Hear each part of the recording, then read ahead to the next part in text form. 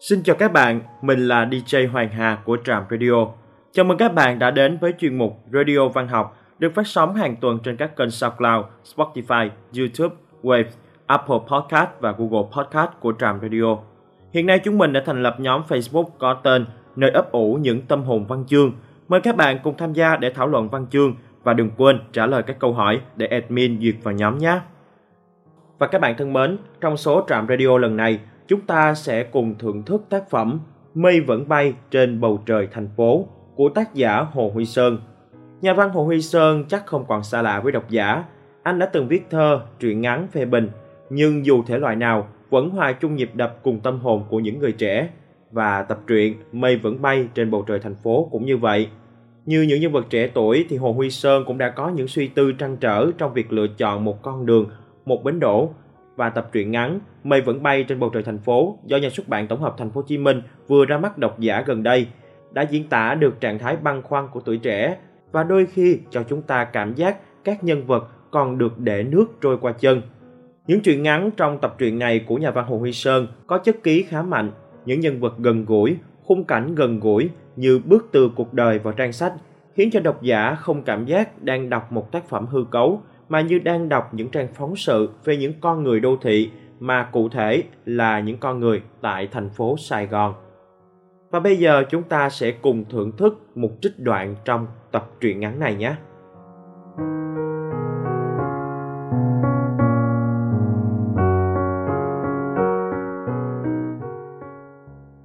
Ở phía đông thành phố. Con không thích ở đây, con muốn về nhà. Con trai bất thình lình vừa quơ quào tay vừa nói, khiến Diêu tỉnh giấc. Rồi rất nhanh, con trai lại nằm im. Ánh sáng nhợt nhạt từ bên ngoài rọi vào, đủ cho Diêu nhìn ngắm con trai với nét mặt có phần nhúm nhó. Đây không phải lần đầu Diêu nghe con dằn dỗi như vậy kể từ khi hai mẹ con dắt díu về tá túc nơi này. Nhưng trong cả giấc ngủ mà con vẫn còn nghĩ đến nó mới biết rằng con đã buồn biết nhường nào. Bin ngủ đi, cuối tuần mẹ đưa con về chơi với các bạn. Biết con nói mớ, nhưng Diêu vẫn ôm rồi vỗ nhẹ lên hông con. Không biết nhờ câu nói của mẹ hay được mẹ vỗ về mà con trai Diêu lại tiếp tục ngủ như chưa có chuyện gì xảy ra. Diêu quờ tay, mở điện thoại lên xem. 4 giờ, vẫn còn quá sớm để bắt đầu một ngày mới. Diêu chưa muốn dậy, nhưng cô cũng không thể nào chợp mắt được nữa. Nghĩ đến con trai, lòng Diêu bỗng nhiên quặn lên. Thương con rồi lại thương mình. Diêu tự hỏi sao đời mình lắm ngang trái đến vậy. Không biết rồi từ đây về sau, cả Diêu lẫn con trai còn phải nếm mùi trái ngang nào nữa. Bấy nhiêu đó thôi, Diêu cũng thấy khốn cùng lắm rồi. Đến lúc này, Diêu không hẳn còn tiếc nuối về căn nhà mà con trai vừa nhắc đến. Điều làm cô tiếc nuối, mà không, phải là đau đớn nhất, chính là sự mất mát tình thân. Của nã mất đi có cơ hội lấy lại, còn tình thân một khi đã mất đi, biết lấy lại bằng cách nào. Mà dù có lấy được, trong lòng ai cũng khó tránh khỏi xước xác. Mẹ con Diêu từng ở trong căn nhà đó. Thực chất đó là căn hộ chung cư thuộc một dự án nhà ở xã hội. Ngoài mẹ con Diêu còn 2 đứa em nữa, chị em gái như trái cau non, là ruột rà máu mủ đó. Vậy mà Diêu vẫn còn nhớ khi mua được căn hộ ấy, không những Diêu mà cả 2 đứa em đã từng rất vui mừng. Bao nhiêu năm mấy chị em chắc bóp lay lắc ở thành phố sầm uất này, di chuyển qua không biết bao nhiêu chỗ trọ, cuối cùng cũng có một nơi chốn được gọi là của mình. Có an cư mới lạc nghiệp. Nghĩ vậy nên 3 chị em Diêu lòng đầy khấp khởi. Chung cư nằm ở phía đông thành phố. Lúc biết tin Diêu chuyển về đó, mấy người trong tổ một mặt thì vui mừng, nhưng mặt khác lại tỏ ra e ngại cho cô, vì chặng đường từ đó lên công ty quá xa. Lúc đó Diêu chỉ cười, mình ít tiền nên phải chấp nhận chứ biết sao giờ. Nhưng sau này khi đã về ở hẳn trong chung cư, tuyệt nhiên Diêu không thấy có gì phải phiền toái. Đường xa nhưng đi mãi cũng thành quen. Huống chi khi chuyển về đây, Diêu có điều kiện sống cùng 2 em của mình, tìm được chỗ học cho Bin. Chỉ 1 năm nữa thôi, con trai Diêu sẽ lên lớp 1. Ít nhất các thủ tục giấy tờ cũng sẽ thuận tiện hơn lúc đi ở trọ nơi này nơi kia. Còn một lý do nữa, dù Diêu không phải người lãng mạn, nhưng cũng tìm thấy được niềm vui nho nhỏ mà nó cũng góp phần khiến Diêu không màng đến sự xa xôi, thậm chí càng thấy yêu hơn chặng đường mình từng ngày gắn bó. Diêu vẫn còn nhớ, một ngày nọ, vì phải tăng ca nên về muộn, đang cắm cúi chạy xe. Bất chợt Diêu nhìn thấy trên đầu mình vầng trăng đang tỏa thứ ánh vàng dịu dàng xuống khắp nơi. Vầng trăng mọc lên từ phía đông và đang nhích dần về phía tây, mỗi lúc một cao hơn. Diêu ngước lên nhìn trăng, thấy lòng mình dịu lại. Lúc đó, Diêu cảm giác như mình đang trở về nhà và được chào đón bởi vầng trăng, không khác gì chiếc đĩa bạc tròn vành vạnh treo lủng lẳng trên kia. Chính khoảnh khắc bắt gặp vầng trăng vàng, mọi mệt nhọc sau một ngày làm việc trong người Diêu dường như biến mất. Vầng trăng làm Diêu nhớ lại những ngày hàng vi. Trong ngôi nhà êm ấm nơi miền Trung, vào những đêm trăng sáng, mấy mẹ con Diêu thường trải chiếu ra giữa sân hóng mát. Trong khi mẹ nằm gối đầu ngắm trăng, thì chị em Diêu cùng nhau chơi đùa. Hồi ấy, bé Út mới chập chững lên 3, khi thấy bóng mình được vầng trăng rọi chiếu xuống sân, nhất là khi nghe chị em Diêu dọa ngáo ộp, thì sợ ra mặt. Lúc chạy cái bóng chạy theo càng khiến Út sợ hơn. Thường những lúc đó, bé Út vội vàng chạy đến rồi ôm chặt lấy mẹ, khuôn mặt không giấu được sợ hãi. Nhìn em như vậy, cả Diêu và bé Hai cười nắc nẻ. Nhớ về những ngày yên bình đó, rồi nghĩ về hiện tại, Diêu thấy lòng tan nát. Giữ đúng lời hứa, ngày Chủ nhật, Diêu đưa con về lại chung cư cũ để con chơi cùng các bạn. Diêu không muốn thất hứa với con trai mình. Trên đời này, Diêu sợ nhất là những lời hứa hẹn. Người ta dường như không thèm bận tâm xem người khác sẽ đón nhận lời hứa của mình như thế nào, như thể chẳng mất mát gì nên mặc sức đưa ra những lời hứa. Còn sau đó ra sao cũng mặc, như Toàn đã hứa hẹn với Diêu, rồi mất biệt cho đến tận bây giờ. Hơn 5 năm trôi qua, Diêu trở thành mẹ đơn thân, điều mà Diêu không bao giờ dám nghĩ. Và cũng vì chuyện này mà cha mẹ Diêu có một phen đau lòng. Diêu biết mình đã làm một chuyện động trời, nên cũng không dám đòi hỏi gì ở cha mẹ. Tuyệt nhiên, trong đầu Diêu không mảy may xuất hiện ý nghĩ bỏ cái thai. Đó có khi còn là chuyện động trời hơn nữa với Diêu. Hồi đầu, Diêu còn giấu biệt, sợ chuyện của mình mà cha mẹ phải chịu cảnh điều tiếng. Nhưng cái Tết nối tiếp, Diêu không dám theo hai em về quê mà lấy cớ tăng ca để ở lại Sài Gòn. Đến khi sự việc vỡ lở, cũng phải mất một thời gian cha mẹ mới chấp nhận chuyện của Diêu. Dù muộn màng, nhưng Diêu biết ơn cha mẹ về điều đó, bởi nó không chỉ giúp Diêu trút đi một gánh nặng, mà còn giúp con trai Diêu một đôi lần trong năm được về quê, được sống trong tình yêu thương của ông bà như bao đứa trẻ khác. Diêu để Bin và lũ trẻ đá bóng với nhau ở khuôn viên chung cư, rồi đến ngồi dưới một lùm cây. Từ chỗ này, Diêu vừa tránh nắng, vừa có thể trông con. Nhìn Bin và lũ trẻ chơi đùa cùng nhau, Diêu thấy lòng ấm áp. Những tiếng cười trong vắt, tiếng cãi nhau lanh lảnh, như chưa từng có sự xa cách. Có lẽ chỉ có trẻ con mới có sự thánh thiện và hồn nhiên như vậy. Diêu và hai đứa em cũng từng là những đứa trẻ, nhưng giờ thì đứa trẻ trong mỗi người đã ngủ yên vĩnh viễn. Trong một lúc vô thức, Diêu đưa mắt nhìn lên block B, nơi có căn hộ mà mình từng sống.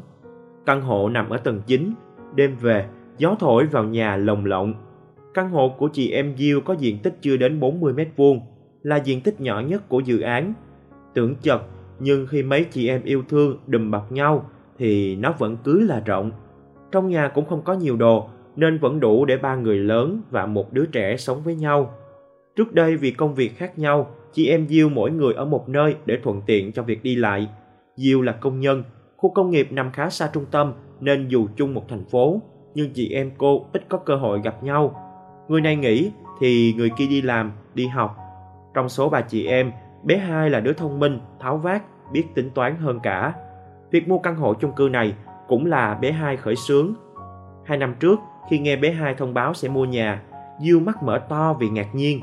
Ngồi nghe bé Hai nói chuyện, Diêu mới hay đó là dự án nhà ở xã hội dành cho người có thu nhập thấp. Nhưng vì còn liên quan đến một số ràng buộc, nên không phải ai cũng có cơ hội được mua.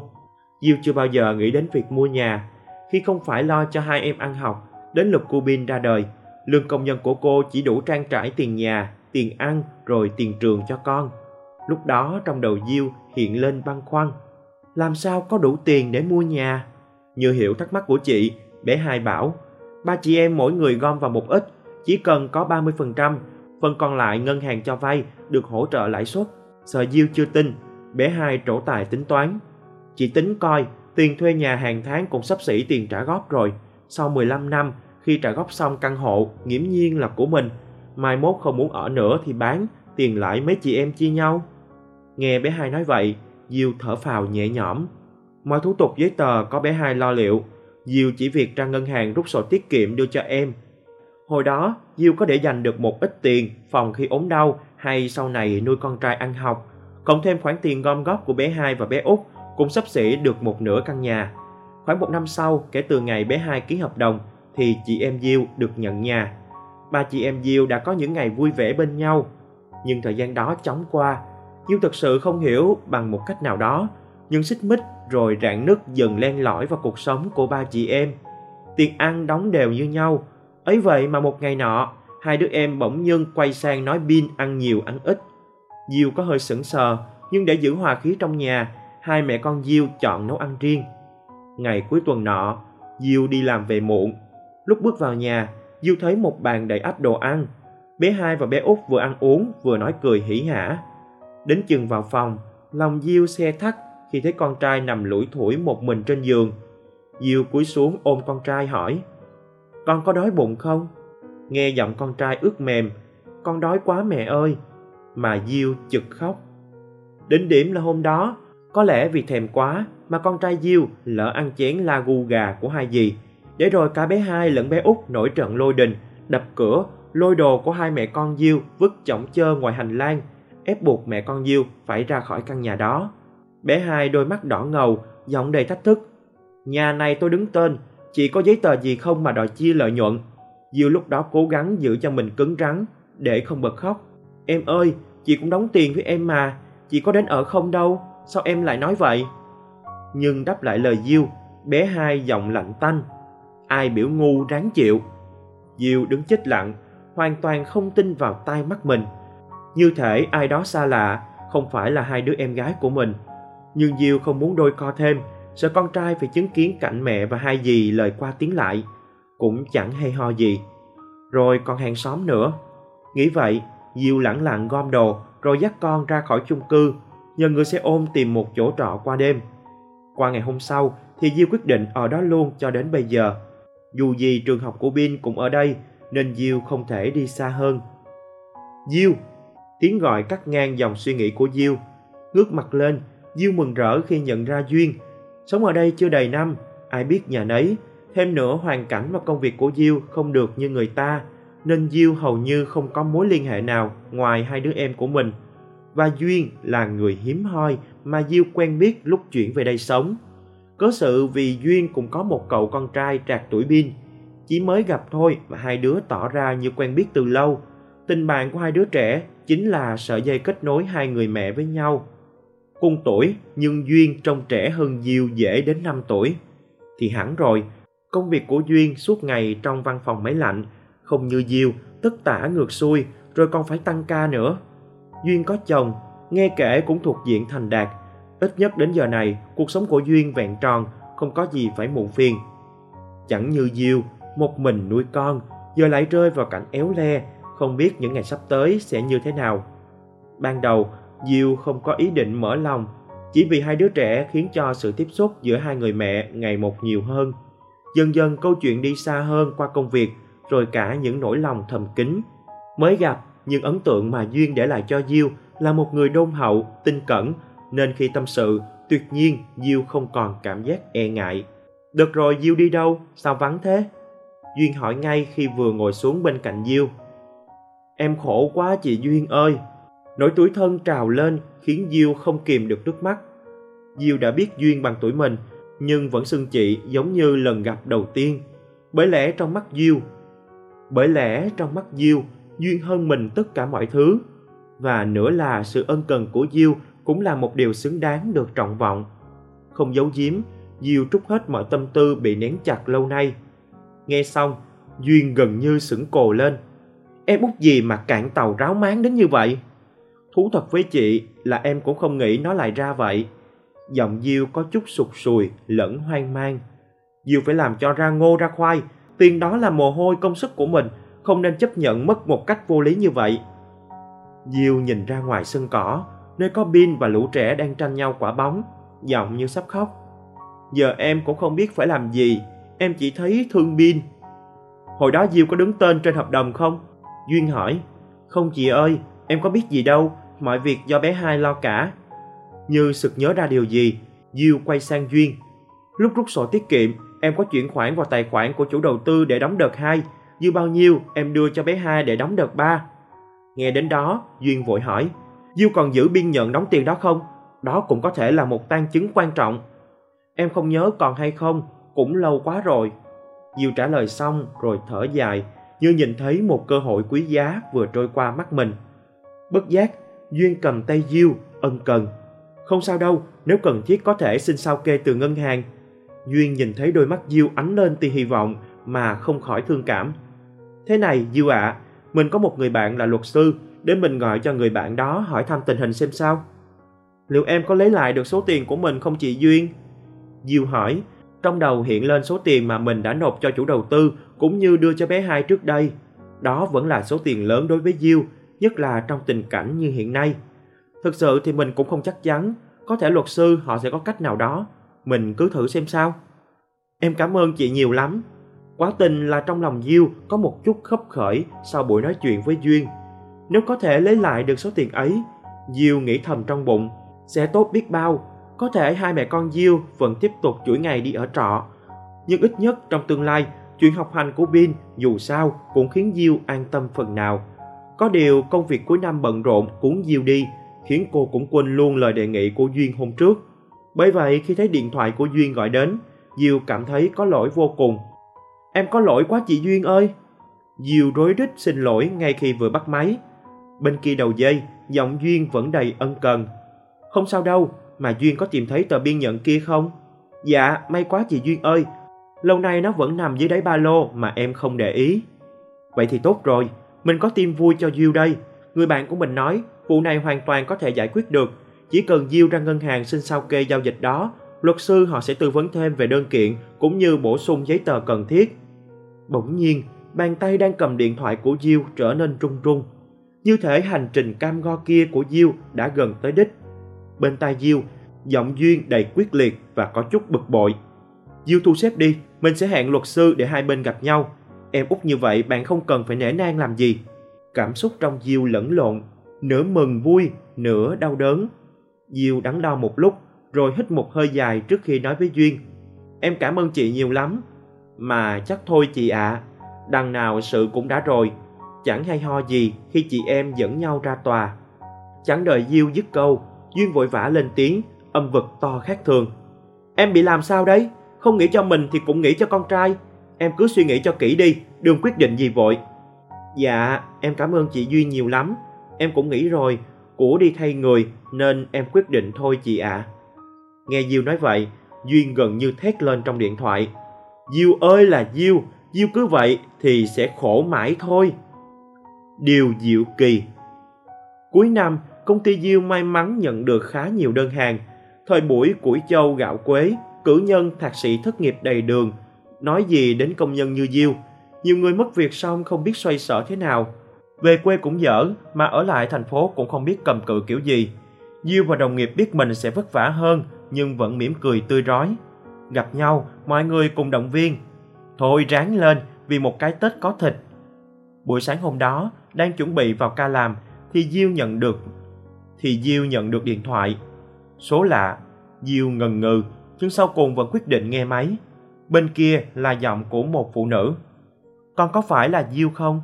Giọng nói run run và yếu ớt, Diêu chưa nghe bao giờ. Diêu băn khoăn không biết cuộc gọi này mang đến điều gì cho mình. Để cẩn thận hơn, Diêu hỏi, xin lỗi, ai ở đầu dây đó ạ? Khoảng lặng bất ngờ xuất hiện. Có lẽ bên kia đang chưa biết phải mở lời như thế nào. Lúc Diêu phải lặp lại chữ alo đến 2-3 lần thì bên kia mới ngập ngừng. Diêu à, bác là mẹ của Toàn. Lần này Diêu im lặng. Tại sao mẹ Toàn lại gọi cho mình? Sao bà có số điện thoại của mình? Bụng Diêu lúc đó có chút ấm ách, khó chịu vô cùng. Nhưng Diêu cố gắng giữ sự khó chịu đó lại, bởi dù gì đang nói chuyện với mình cũng là một người lớn tuổi. Một lúc sau, Diêu lên tiếng. Dạ, bác gọi con có chuyện gì không? Qua điện thoại, Diêu cảm nhận một hơi thở gấp. Diêu à, con có thể cho bác xin một cuộc gặp với con, có được không? Bác có chuyện này muốn nói với con. Chừng như cảm nhận sự im lặng khá lâu của Diêu, mẹ Toàn vội nói. Diêu ơi, mong con cứ xem đây như là lời khẩn cầu của người mẹ già tội nghiệp, được không con? Chuyện với Toàn, Diêu đã để nó chìm sâu vào quá khứ, không có ý định khơi lên làm gì. Diêu những muốn từ chối, nhưng cái giọng tha thiết của mẹ Toàn làm Diêu cảm thấy khó xử thực sự. Thời điểm này đang là cao điểm của công ty con, nếu thu xếp được, con sẽ gọi lại cho bác sau nha bác. Bác cảm ơn con. Diêu đã rất muốn quên Toàn, người ném lại cho Diêu lời hứa hẹn rồi biến mất cho đến bây giờ. Tốt nghiệp lớp 12, từ vùng quê nghèo của miền Trung đầy nắng gió, Diêu gói ghém một ít đồ đạc rồi vào Sài Gòn xin làm công nhân. Ngày qua ngày, Diêu chỉ biết cung cúc đi làm, cuối tháng lãnh lương thì giữ lại một ít phòng thân, còn lại gửi về quê cho cha mẹ nuôi hai em ăn học. Không va chạm, không tiếp xúc nhiều, nên lòng dạ con người như thế nào cô cũng không rành rẽ. Còn chưa kể, Toàn tạo cho mình cái vẻ ngoài chân chất, hồn hậu đến thế kia, thì sao Diêu không tin Toàn cho được. Hồi đầu, Diêu còn đau khổ, sầu uất khi bị bội phản, nhưng rồi sau này, khi cô Binh ra đời, trong lòng Diêu, Toàn đã không còn là một sự vướng bận. Bin đã là tất cả với Diêu, là món quà lớn nhất mà Diêu nhận được trong cuộc đời. Nhưng cuộc điện thoại sáng nay của mẹ Toàn đã phá vỡ những nỗ lực của Diêu. Dù muốn dù không, tâm trí Diêu thoáng chốc có hình ảnh của Toàn. Hồi mới quen, Toàn nói với Diêu, tên em ngộ ha. Diêu bảo, thực ra tên ban đầu của em là Diệu, Diệu trong Diệu Kỳ. Mẹ em ngã xe, em được đẻ non, sau đó còn ốm đau liên miên. Mọi người không ai tin là em sống được, vậy mà em vẫn lớn lên như một điều diệu kỳ. Nhưng lúc đi làm giấy khai sinh, không biết cha hồi hộp hay lo lắng kiểu gì mà quên mất cái dấu nặng. Nói đến đây, cả Diêu và Toàn cùng cười. Chuyện có thật mà như tiếu lâm. Nhưng sau này em có thể đổi được mà. Toàn thắc mắc. Diêu bảo, thì đúng là pháp luật cho phép mình đổi tên. Có điều cái tên này dù sao cũng đã gắn bó với em hơn 20 năm nay, không dễ nói bỏ là bỏ ngay được. Mà cái tên này em nghĩ nó cũng có ý nghĩa nữa đó. Ý nghĩa gì? Toàn hỏi. Là diêu trong lá diêu bông. Anh biết lá này không? Không, anh chưa gặp bao giờ. Toàn thật thà trả lời. Diêu cố nhớ lại câu thơ đã học từ hồi nào, rồi đọc cho Toàn nghe. Váy đình bản buông trùng cửa võng, chị thẫn thơ đi tìm, đồng chiều cuốn rạ. Chị bảo, đứa nào tìm được lá diêu bông, từ nay ta gọi là chồng. Diêu đọc đến đây thì dừng lại, bảo, nó đó, rồi cười nắc nẻ.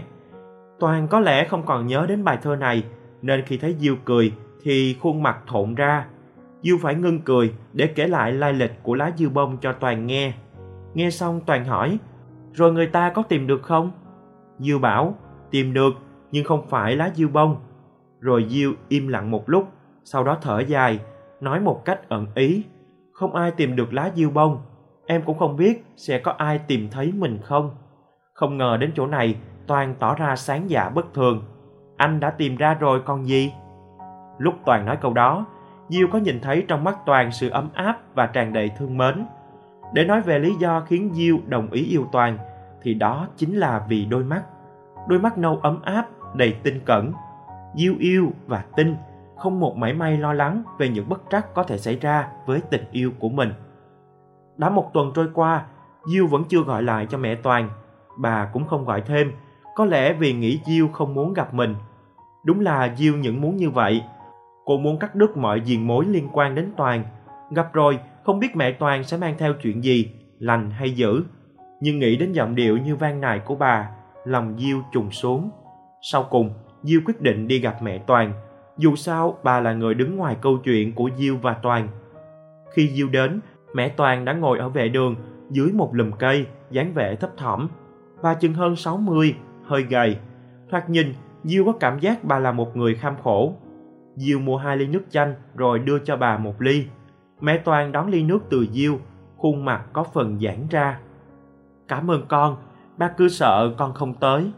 Dạ, thời điểm này đúng là con đang rất bận, tụi con phải tăng ca liên tục để công ty kịp hàng gửi cho đối tác. Cũng cuối năm rồi còn gì, bác không làm phiền nhiều đến con đâu. Mẹ Toàn thở dài, sau một lúc lựa lời, rồi mới nói.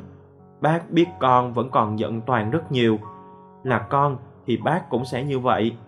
Nhưng Diêu này, Toàn nó cũng khổ tâm lắm. Không phải bác là mẹ mà nói đỡ cho nó, nhưng thực tình là Toàn nó không thôi day dứt vì con. Diêu không hiểu mẹ Toàn nói với mình những lời này để làm gì. Cuộc sống của Diêu dù đang lộn xộn, nhưng Diêu sẽ ráng thu xếp, rồi dần dà đâu cũng sẽ vào đó. Nhưng Diêu không muốn có thêm một chướng ngại nào nữa, nhất là chuyện với Toàn đã chìm vào quá khứ thì cũng nên để nó ngủ yên. Diêu à, Toàn cũng không sống được bao lâu nữa. Nói đến đây, giọng mẹ Toàn nghẹn lại. Sự xúc động khiến bà trở nên khó khăn để tiếp tục câu chuyện. Bấy giờ, khuôn mặt Diêu tái nhợt. Diêu lắp bắp. Anh Toàn, bị làm sao vậy bác? Đôi mắt mẹ Toàn đỏ hoe, bà lấy tay chậm nước mắt. Ung thư vòm họng, đã chuyển sang giai đoạn cuối rồi con ạ. Mẹ Toàn dừng một lúc rồi nhìn Diêu. Toàn không nói ra, nhưng bác biết nó rất mong được gặp con. Bởi vì Toàn vẫn còn yêu con nhiều lắm. Chỉ là lúc phát hiện ra bệnh, Toàn lựa chọn rời xa con. Không muốn con bị khổ đó Diêu. Nó lẳng lặng xa con mà không nói lời nào, nên giờ trong lòng vẫn còn ray rứt, cảm thấy có lỗi với con. Bất giác mẹ Toàn thở dài. Bác cũng không biết ngày nào sẽ phải xa Toàn. Nhìn con mình sống những ngày ít ỏi còn lại trong dằn vặt, bác không đành lòng. Diêu ơi, con rủ lòng thương Toàn, thương bác. Con đến gặp Toàn lần cuối cùng, rồi tha thứ cho nó, để nó có ra đi cũng được ra đi trong thanh thản. Có được không con? Quả thực, Diêu không hề nghĩ đến tình huống này. Đây rõ ràng là một sự sắp bày mà không ai có thể ngờ đến. Tai Diêu như ù đi, không kìm thêm được nữa, Diêu òa lên khóc. Phải một lúc sau, Diêu mới dần dần bình tâm trở lại. Cô nhận ra đôi tay mình đã nằm trong tay của mẹ Toàn từ bao giờ. Đôi bàn tay khô gầy của một người quen làm lụng khiến Diêu không khỏi mũi lòng. Diêu không có ý định thu đôi tay mình về. Tình hình anh Toàn giờ sao rồi bác? Mẹ Toàn bóp nhẹ bàn tay Diêu. Toàn vẫn nằm một chỗ như vậy. Thời gian gần đây, sức khỏe đã giảm sút đi nhiều. Mẹ Toàn lại thở dài. Năm hết Tết đến rồi. Bác cũng chỉ mong nó mạnh để hai mẹ con ăn thêm một cái Tết cùng nhau. Cuối buổi, mẹ Toàn nhìn sâu vào mắt Diêu, giọng vang vỉ. Gọi điện cho con đường đột thế này, bác biết là không phải. Nhưng làm mẹ, bác không nỡ ngồi nhìn con mình phải sống trong dằn vặt, nhất là khi cái chết đang cận kề. Con giúp bác đến gặp Toàn một lần thôi cũng được không Diêu? Diêu có phần bối rối. Con không dám hứa trước sợ bác lại trông, nhưng con sẽ ráng thu xếp. Bác về cho con gửi lời thăm đến anh Toàn. Diêu đứng tần ngần trước ngõ nhà Toàn, một ngôi nhà cấp 4 nằm ở ngoại thành. Cánh cổng gỗ khép hờ, có phần vẹo vọ đã lâu mà vì một lý do nào đó không được sửa chữa. Trước nhà có một khoảnh vườn. Diêu nhìn qua, thấy có xoài, mận, cây nào cũng khô quắt. Góc vườn có một cây mai mà lẽ ra lúc này cần phải tuốt lá để có hoa kịp nở Tết. Đằng này, cây mai trong vườn nhà Toàn hãy còn xum xê lá, như thể nơi này thời gian đã ngưng động, hoặc giả không ai còn tha thiết gì đến chuyện Tết nhất. Diêu chợt nhớ ra, hồi trước lúc còn yêu nhau, có đôi lần Toàn nói về việc dẫn Diêu về nhà chơi. Bố Toàn mất sớm, mẹ bán đồ ăn ngoài chợ, nhà chỉ có mỗi Toàn nên hai mẹ con rất thương yêu nhau. Mẹ cũng mong có con dâu lắm rồi. Khi nói câu đó, Toàn nhìn Diêu mỉm cười. Hồi đó, vì nhiều lý do, lần lữa mãi nên Diêu vẫn chưa có dịp theo Toàn về thăm nhà. Đến giờ thì ngôi nhà ấy đang ở trước mắt Diêu. Bỗng nhiên, Diêu khựng người lại, đắn đo giữa việc quay về hay tiếp tục tiến thẳng vào nhà Toàn. Cánh cổng không khóa, chỉ cần Diêu đẩy nhẹ một chút là đã có thể đi vào bên trong. Không dưới một lần, Diêu quả quyết với lòng sẽ chôn chặt câu chuyện về Toàn để nó nằm mãi trong quá khứ. Đằng đẵng hơn 5 năm trời, nào có ích gì. Bao sầu tương đã im lìm, non ngàn và biển sâu, đâu đâu cũng được thời gian phủ lên những lớp bụi. Có còn gì nữa đâu để mà trông chờ khơi lại dĩ vãng. Vậy nên quyết định quay về lúc này vẫn còn kịp cho cô. Nhưng rồi Diêu nhớ lại lý do khiến cô lựa chọn có mặt ở nhà Toàn lúc này. Suốt đêm qua, Diêu đã nghĩ ngợi không thôi về việc tiếp tục giữ yên nhịp sống của hiện tại, không muốn có xáo động nào thêm, hay sẽ đến thăm Toàn. Diêu nằm miên man nhớ đến ánh mắt cầu khẩn của mẹ Toàn, nghĩ đến những ngày ít ỏi mà Toàn còn được sống. Thêm nữa là ý nghĩ dù muốn dù không, Toàn cũng chính là bố của con trai mình. Nhớ lại những điều đó, Diêu cảm thấy lòng nhẹ nhõm phần nào. Lúc Diêu chuẩn bị đặt tay dịch cánh cổng thì tình cờ mẹ Toàn từ trong nhà bước ra. Trông thấy Diêu, bà bước vội về phía cổng, không giấu được vẻ mừng rỡ. Con đến hồi nào, sao không gọi cho bác? Diêu lễ phép. Dạ, con cũng vừa tới, xin phép bác cho con vào thăm anh Toàn. Mẹ Toàn đi trước, Diêu khẽ khàng theo sau. Vừa đến bậc thềm, mẹ Toàn nói như reo: Toàn ơi, Diêu đến thăm con đây này. Diêu bước vào phòng, sững người lại khi thấy Toàn nằm dính chặt trên giường. Như một ai đó xa lạ, không phải người trai có đôi mắt nâu ấm áp, tin cậy mà Diêu đã từng quen. Toàn gần như bất động trên giường, không có một chút dính dáng gì đến Toàn thuở nói với Diêu để anh đưa em về thưa chuyện với mẹ lúc Diêu thông báo mình có thai. Dù rằng sau hôm đó, Toàn không một lần trở lại, cũng không còn bất cứ liên lạc gì với nhau. Nhưng trong mắt Diêu, chỉ có dung mạo đó, không quen với hình ảnh Toàn đang nằm trước mặt. Ánh mắt Toàn nhìn Diêu đắm đuối, trong đó có niềm vui, hạnh phúc, lẫn hối lỗi. Miệng Toàn mấp máy tên Diêu. Lúc này, sau khi biết được lý do Toàn rời bỏ mình, nhất là giờ trông thấy Toàn tiều tụy trước mặt, lòng Diêu không khỏi nhói đau. Nhưng là nỗi đau của niềm thương yêu, tuyệt nhiên không phải là hằn học. Bởi vậy, khi thấy Toàn khó nhọc nói lời xin lỗi, Diêu ngồi thụp xuống, cầm lấy bàn tay Toàn, nói trong nước mắt: Anh không cần nói gì cả. Ngồi bên cạnh, mẹ Toàn rưng rưng khi nhìn Toàn rồi nhìn Diêu. Cuộc hội ngộ những tưởng sẽ diễn ra trong muộn phiền, nhưng không ngờ lại nhẹ nhõm như vậy. Mới hay, mọi sự trong cuộc đời này tất thảy vẫn ở lòng người. Khúc mắc đã được hóa giải. Trong lòng mẹ Toàn dâng lên cảm giác hân hoan. Giọng bà có phần tếu táo: Nó giấu tịch số điện thoại, không cho bác gọi cho con đó Diêu. Bác phải chờ lúc nó ngủ say mới dám mở điện thoại. Gọi cho con cũng là bác lén lút gọi đó. Diêu nhìn mẹ Toàn rồi nhìn Toàn mỉm cười. Anh không ngốc, mà quá ngốc. Ngồi được một lúc, khi nhìn ra ngoài trời, thấy nắng đã lên cao, mẹ Toàn liền ôn tồn: Diêu này, cũng trưa rồi, hay trưa nay ở lại ăn cơm cùng bác và Toàn nhé. Diêu cảm thấy được sự ân cần trong lời mời của mẹ Toàn, nhưng điều ấy e là khó với cô lúc này. Diêu lựa lời từ chối: Xin phép bác để hôm sau, bây giờ con phải về công ty, việc cuối năm cũng đang nhiều. Ừ, vậy thôi hôm sau rảnh con ghé chơi rồi ăn với hai mẹ con bác bữa cơm nha. Diêu mỉm cười thay cho lời đồng ý. Trước khi về, Diêu cầm lấy tay Toàn, trìu mến: Hôm sau em sẽ quay lại, anh ráng ăn uống, giữ sức khỏe. Toàn mấp máy môi, đôi mắt nhìn Diêu bình rịnh. Trong đôi mắt ấy có điều gì muốn nói với Diêu mà không thể cất lời. Diêu nhìn vào đôi mắt ấy, bao thương yêu lẫn xót xa tràn ngập trong lòng. Không muốn phải khóc òa lên trước Toàn, Diêu vội vàng đứng dậy rồi bước nhanh ra ngoài. Mẹ Toàn tiễn Diêu ra tận cổng, đôi mắt bà mọng nước, nhưng Diêu có nhìn thấy được niềm vui xôn xao xen lẫn trong đó. Trước khi để Diêu bước ra khỏi cổng, mẹ Toàn thủ thỉ: Diêu à, bác thực lòng cảm ơn con rất nhiều vì đã tới đây. Toàn nó may mắn lắm mới gặp được một người như con. Diêu cố gắng kìm giữ sự xúc động đang đẩy lên trong lòng. Con cũng may mắn lắm mới gặp được Toàn. Anh Toàn bị như vậy, kể ra cũng vất vả cho bác. Bác ráng giữ sức khỏe để chăm sóc cho anh ấy nhé.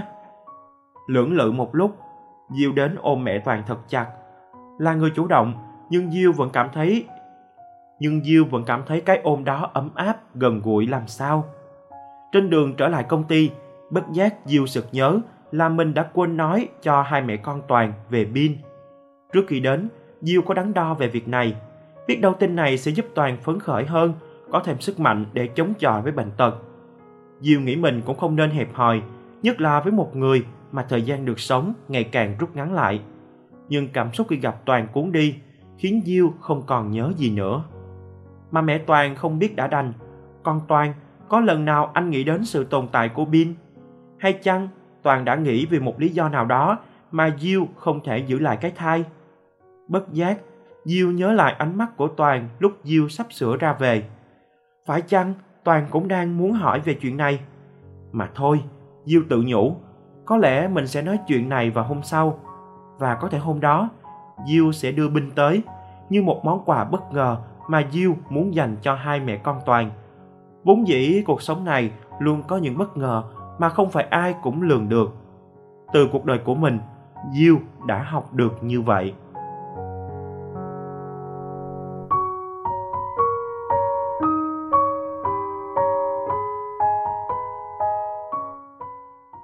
Vậy là chúng ta vừa thưởng thức những trích đoạn trong tập truyện ngắn Mây Vẫn Bay Trên Bầu Trời Thành Phố của tác giả Hồ Huy Sơn. Đến đây thì thời lượng của số Trạm Radio lần này cũng xin được phép kết thúc. Ngày cũng đã đi vào dịp ngưng nghỉ. Hy vọng các bạn đã có những trải nghiệm thật là thú vị và hãy để lại những chia sẻ của mình về tác phẩm này nhé. Còn bây giờ, xin chào và hẹn gặp lại trong những số Trạm Radio lần sau.